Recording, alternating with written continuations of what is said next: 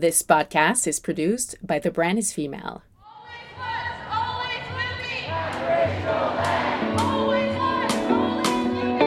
Tanse, hello, and welcome back to the Matriarch Movement podcast. I'm your host, Shayla Olette Stonechild, and I'm very excited and honored to have Kelly Boostalis here with me today. She's a writer and a journalist that's based in Toronto. However, she's from Six Nations Reserve. You may have seen her work featured in the New York Times, in Refinery 29, in Elle Canada, in The Walrus, in the Toronto Star. I was introduced to her through my Vice interview. Not only that, but she just wrote an article that features some of your favorite Indigenous influencers, such as Notorious Cree, James Jones, Indigenous Baddie, Michelle Chubb. There she talked about the making and meaning of their powwow regalia and taking dancing online on TikTok. That is the September issue of Fashion Canada with Ashley Collingbull on the cover. So I invite you to go buy out one of those. We talk about Kelly's journey, her journey as an Indigenous woman in the journalist industry, and how she continues to find her voice through amplifying others. Without further ado, I'm very excited to have Kelly Boostalis here with me today. Kelly, thank you, hi, for joining me today. If you just want to introduce yourself, where you're from, a little bit about you, thank you so much. All right. Thank you so much, Shayla, for inviting me on. I'm Kelly Boostalis. I'm from the Six Nations Reserve. My mom is from Akwesasne. My dad is from Six Nations, and I've lived on the Six Nations Reserve up until I was about 19. And now I currently live in Toronto, and I am entirely freelance journalist and doing my best to uplift Indigenous voices. And how was that experience for you moving from Six Nations to a big city, Toronto? How was that transition for you? It was a little different, but I feel like I kind of always had aspirations to live in a big city. I used to write on my community newspaper back home. It's no longer, but it was called the Tagawanake. And we did everything. There was only 3 of us. And so, I covered everything from lacrosse games to 90-year-old twins' birthdays. So, it was an amazing experience, but at a certain point I wanted to, have our stories on a bigger stage. So I knew that I had to leave the reserve to do that. And so you mentioned you're freelance right now. However, have you always been a writer? You said you've been doing this, whether you're writing about a hockey game or about a birthday party. How long have you been writing for? I was kind of that kid that was always writing the short stories and forcing their friends to read it. So it kind of seemed like a foregone conclusion that I was always going to write. I just didn't know where. And so when I graduated university, moved back home, and then I wrote for community newspaper. And then I wanted to write for other large magazines and, have Indigenous representation in publications where I wasn't seeing us. But in order for me to get there, I needed to go back to school, which was in Toronto. So I did some journalism schooling here, and then I didn't move back. I started writing based off of an internship and became a staff writer for 7 years at a film and TV trade publication. And I was there for a long time, and it was, good practice, but I just didn't feel fulfilled about what I was writing about. And it was when I had my second child, and he's almost 5 now. At the end of that mat leave, I had a friend ask me if I was interested in covering something for him.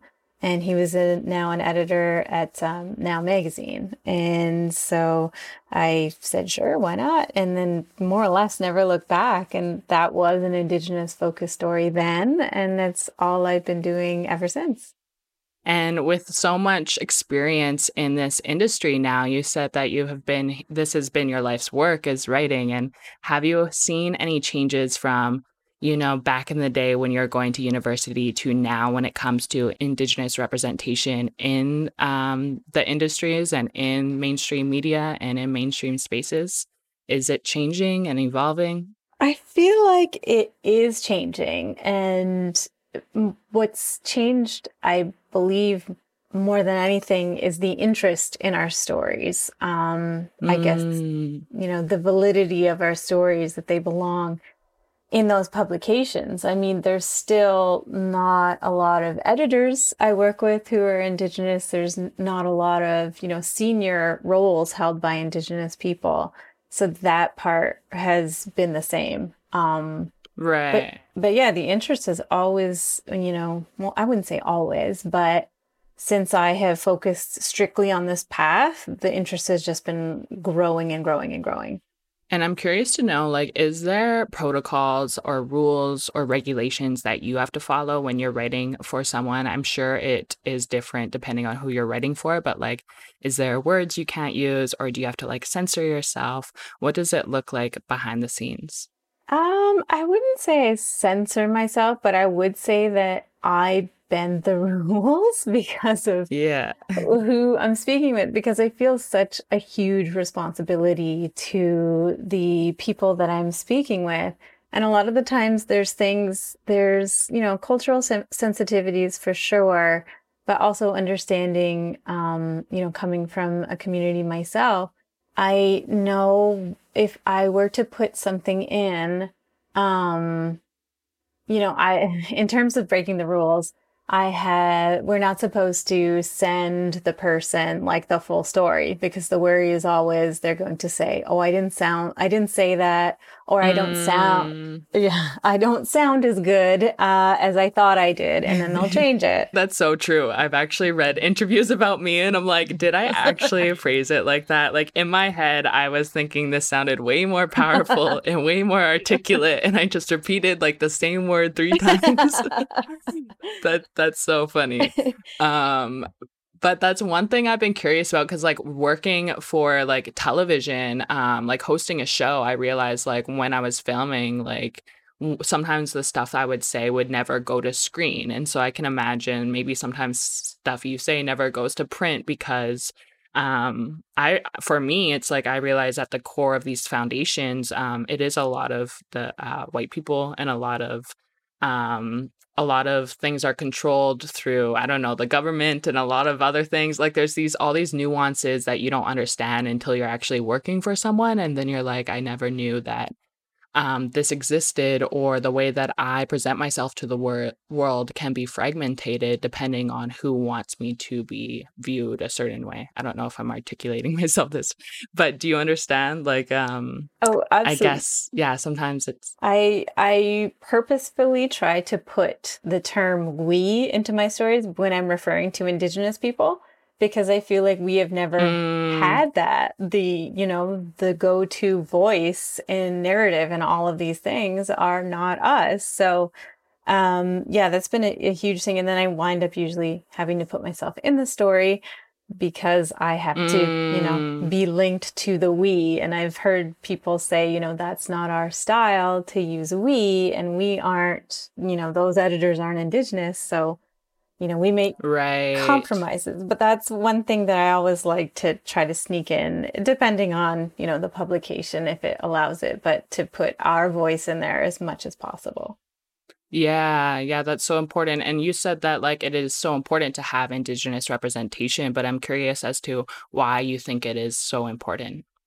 I mean, just growing up, I saw people who looked like me, variations of me, all over the reserve. And then as soon as I left, I didn't see it anywhere around me. And I'm just thinking, I went to university, and so many of my friends either didn't go or left, and came back home. And I know that that's a problem with a lot of, off reserve schooling, is it's really hard to leave your community, and because you don't see yourself there, you don't see your, that comfort level isn't there. So I felt that. And I also felt that I'm a huge magazine media, I consume tons of magazines, newspapers, and I just never saw us. And it's feels like we don't exist. And I know that, there's a ton of other ethnicities and cultures that aren't represented. And I hope that I can cover that respectfully as well. But,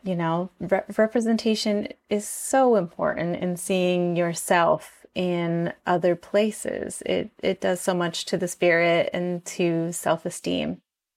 Yeah, and I think it's about like relating and connecting to one another. When I read someone's words and I feel represented, I feel like a relationship to that writer and connected to, like, sometimes we feel so isolated in the world. I feel like writing brings us together and it creates like a sense of belonging, and it's very nourishing to the soul, especially when it's like other Indigenous kin.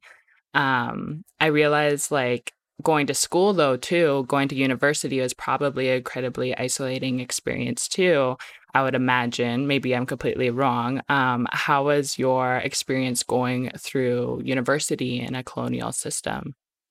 I think like the main example is, so I lived in a residence as soon as I lived there, and I thought that that would be a good way to make friends, and that is where I did. But the name of basically my giant dorm was called Saugeen Maitland.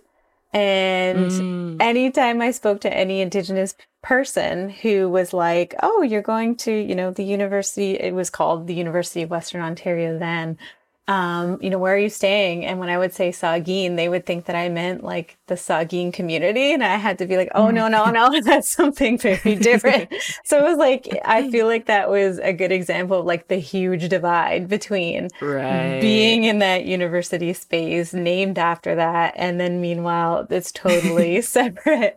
Yeah, I mean, I found some of my best friends that I'm still friends with are there. They're not Indigenous, but yeah, Mm. it was tricky. Um, it was a good place to go and, learn about the world, but I wouldn't say I necessarily learned more about being Indigenous there. Right. And then, like, how would you, because, like, for me, I have certain things that I do to bring a sense of sacredness or like to bring a sense of belonging in my own home because I do live in a city and sometimes it is hard to feel connected. And so, are there practices that you had in place, whether what it's in university or now, that help you reclaim your authenticity and feel connected to your own identity and to your roots? I guess just going home, coming back home to the home I grew up in has a giant backyard and getting to be out there and not seeing any, street lights or roads or anything and Mm-hmm. being with my family. And that is a huge part of it. And, I talk to my parents every day and every year, I think even when I was in university, we would go to my mom's community of Akwesasne and spend a week out there with a ton of aunts and uncles and grandparents and cousins. And that is a huge part of grounding me. Mm. Yeah, home and connection and just being with one another. Um, I'm interested to know about your creative process too when it comes to writing something. I've realized for me when I have certain deadlines or when I have certain like timelines in place, maybe sometimes I can't get into like a creative flow that I'm used to when I'm on my own timeline. And so what inspires your creative writing process? I'm very deadline driven. If I don't have a deadline Interesting. looming, then I have no concept of time. Um, Mm. yeah, and I find that, especially this month, June, I've been so busy, so many requests, and Mhm. so I'm jumping from one story to another, but just the practice itself of writing is so good at making me a better writer. If I'm writing every single Mm. day on deadline, then I am, I feel like that actually helps. And the lulls are where it makes it harder for me to get back into the swing of Mm. things. Right, into, like, the flow stuff. Hmm. Did you have any, like, writers that you looked up to growing up or any writers that you're currently inspired by that are challenging, mainstream perspectives and perceptions? I love Connie Walker and I love Tanya Talaga. Mm. Oh, yeah, yeah. I just interviewed Tanya Talaga. I have so much respect like for all the indigenous writers out there too, because I realize that a lot of our history is, well, it's not written from us. It's written by like a colonial perspective. And so there's not like a lot of, like you're saying, like where do you get like in mainstream society, they're like, you need to source your stuff. But like a lot of this is passed down through oral tradition. And yeah, listening to Tanya's story, just going into an industry that you don't have a mentor really. It's like you're just walking in. Yeah. I'm very inspired by Tanya too. Yeah, I loved her episode. I listened to it. Oh, did you see? Yeah, and I find actually her and there's a few other indigenous writers and non-indigenous writers and they're all female, I'm finding, is it becomes like this giant network and everyone's willing to, lift one another up. And I don't find that on the men's side at all. It's, people I barely even know who like reach out to me. We have a coffee and then all of a sudden they're recommending me for something or I'm thinking of them for something. And it's just like a really beautiful network of, just these female writers looking out for one another. And I'm really appreciative. Yeah, that's so important. Just having that connection to other writers and knowing that you're not alone. What would your advice be for the younger writers out there, for the younger generation who want to get into the writing industry, maybe want to start to freelance? What would your advice be? That we need you. There's so, it seems like there's a lot of us, but we are just all working extremely hard to put out what we are. And, I'm happy to talk to any indigenous writer who wants to get into this. And, I can make connections, I can make introductions, but, the main message is that there is a huge appetite for our stories finally told by us, and that, we need you out here telling these stories too. We need to grow this network. Yeah, now more than ever, like you're saying, like June has been such a big month. I can barely keep up with it, and I'm sure you're the same way. Yes, absolutely. We need to create like our own agency. Maybe that's something we need to do in the future. Writing agency, putting it out there. Absolutely. What would your advice be for like non-Indigenous people that are wanting to support Indigenous communities and Indigenous writers? Is there ways for people to support us or to be allies or advocates? What would your advice be for non-Indigenous people out there? I think just, reading what we're putting out there, like really reading it though, really listening to it, paying attention, sharing our work, that goes a long way.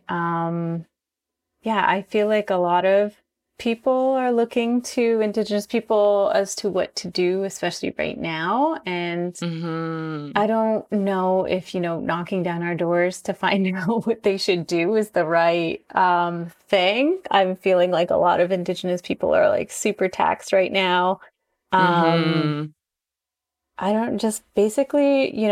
tons of resources out there to check them out, to read what they can, written by Indigenous people, and, have those conversations that they need to have.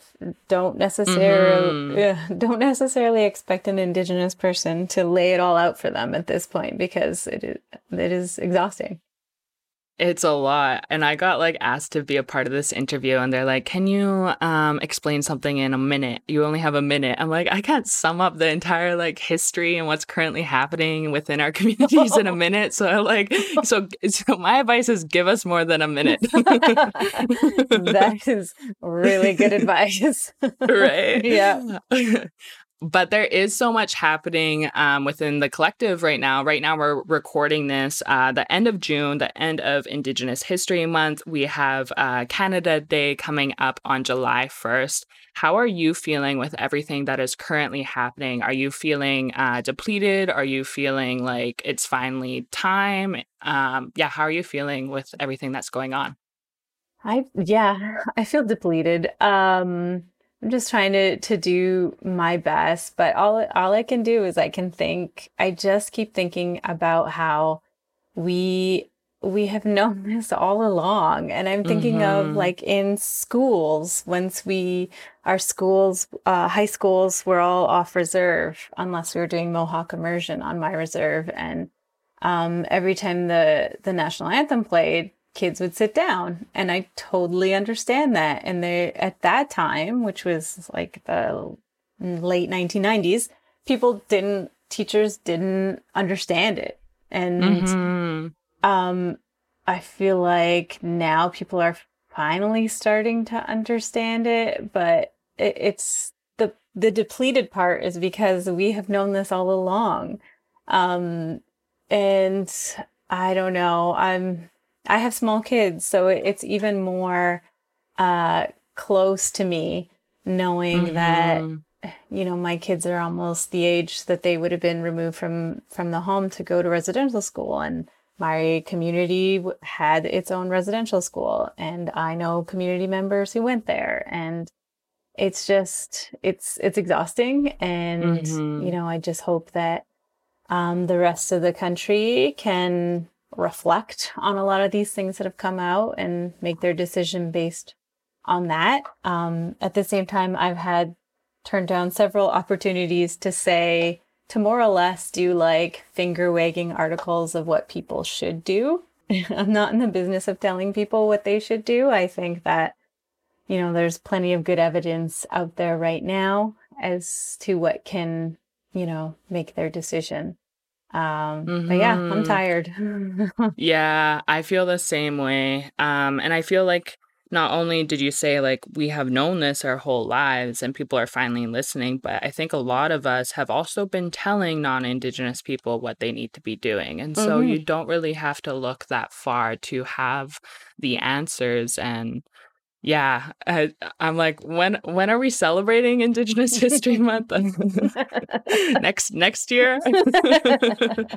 Maybe on Canada Day, but obviously we won't be celebrating Canada Day. We'll just What are your thoughts about Canada Day? Now that we bring it up. My thoughts? Yeah, like did you celebrate Canada Day growing up? Because like for me, I grew up in Medicine Hat. Like I'm from Muskegon, but I grew up in Medicine Hat, and like my Olette side's the Métis side, but my extended family like obviously celebrated Canada Day. And so like I remember growing up as an Indigenous like girl and just not understanding Canada Day as much. So like there's photos of me out there wearing like red and white. I'm like, oh please don't resurface these photos anytime. But like as I grew older, I began to understand the history, and then I was like, okay, I'm never celebrating Canada Day again. But there was like a lot of cognitive dissonance because when the whole country's celebrating, you're kind of like, what do I do? Like, where do I belong? Hmm. So yeah, I'm curious to know your thoughts around Canada Day. I'm trying to remember if I ever did as a kid. I feel like it must have happened, but I have no Yeah. actual recollections. But because my kids are now in Toronto schools, they're doing Canada Day stuff. My daughter showed me her flag she drew this morning, and I just kind of went, huh. Hmm. Like I didn't Right. didn't have it in me for that chat this morning, but but the same thing is like it's taught in schools, particularly non-Indigenous run schools, and um, I don't know. I haven't celebrated it. I don't find it to be a celebration. I think Hmm. particularly around the time of like Canada 150 and the response from a lot of Indigenous artists and, a lot of people on social media were basically saying why we're not celebrating that. And I think it was really then that probably stayed in my head a little bit more as like a more Hmm. more visceral understanding of, oh yeah, that's why I don't really feel this holiday. Yeah, my kids might find a tiny Canadian flag and wave it, and Yeah. that might be it for this year. Well, it brings me up to like this other thought I was just having. Someone slid into my Instagram DMs and they're like, I just saw on television a Canadian flag, but it was like an indigenized like maple leaf. And it was like, I don't know, it represented both. And they're like, how do you feel about that? And I was like, this is just like so condescending in my head. Like, I don't think you can indigenize like the Canadian flag, like, because we're older than the state itself. So it just like really threw me off. And when we bring up this idea of decolonization, how would you define decolonization? And is it possible to decolonize a colonial entity? I think you can try. It depends on how, how ingrained are these institutions that we're trying to decolonize. Like, that's part of what I'm trying to do in my work, is to decolonize some of these like women's magazines and newspapers and websites. And how I said before that I always try to put we in it, and just trying to get the Indigenous point of view out there in media, and particularly in spaces that we're not normally seen. Decolonizing is, bringing the Indigenous point of view back, is what I would think. And I feel like that's something that I'm more recently thoughtful of, in terms of, I wrote an article a year or so back about the practice of burning the grass and burning the ground in order to revitalize it.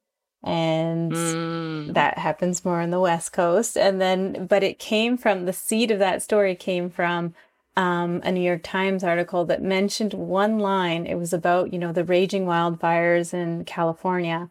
And it was a teeny little line that basically said, if Indigenous people had continued doing their fire practices, we wouldn't be here.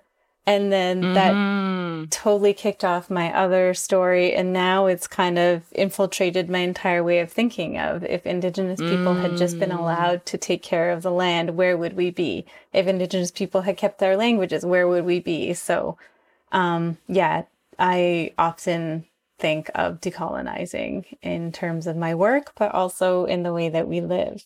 I think I know which article you're talking about. I read that very line, and that totally shifted my perspective of things too, because I didn't even know that's something we did. And so I think reclaiming our knowledge and, like you're saying, our languages and our way of life is essential, not only for Indigenous people, but like for the whole collective. Like, it's so essential right now.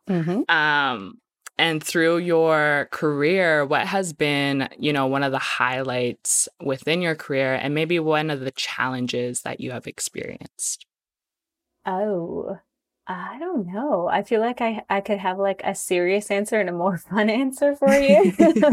Whichever one you want to begin with. Let's go with fun.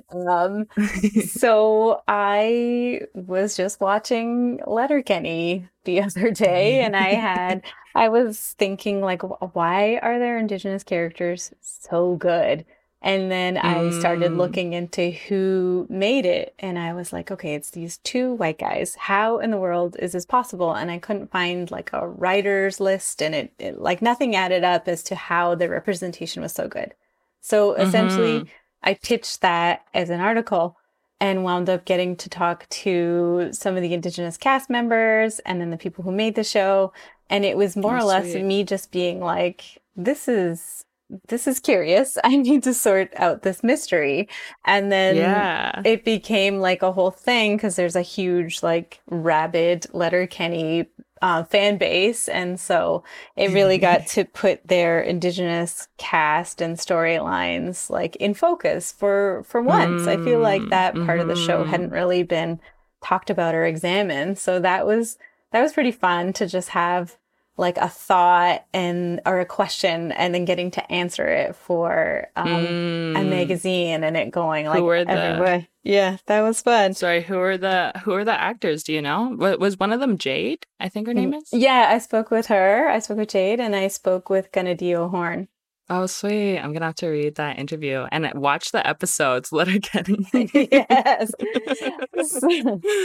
So how did they authentically represent them? Like, did they consult with them? Absolutely. It was like they would come up with lines, or before they even started to write, they would call or like text or email the main cast and be like, what's really bothering you these days, or what are you thinking about these days? And then they would incorporate it, and then it would come to like, here's this, like, we're writing the script. Would it really sound like this if you said it? And then they would come back and say, we absolutely would not say that. And then it would change. And so it was really like a collaboration was a huge part as to why that element of the show is so realistic and authentic.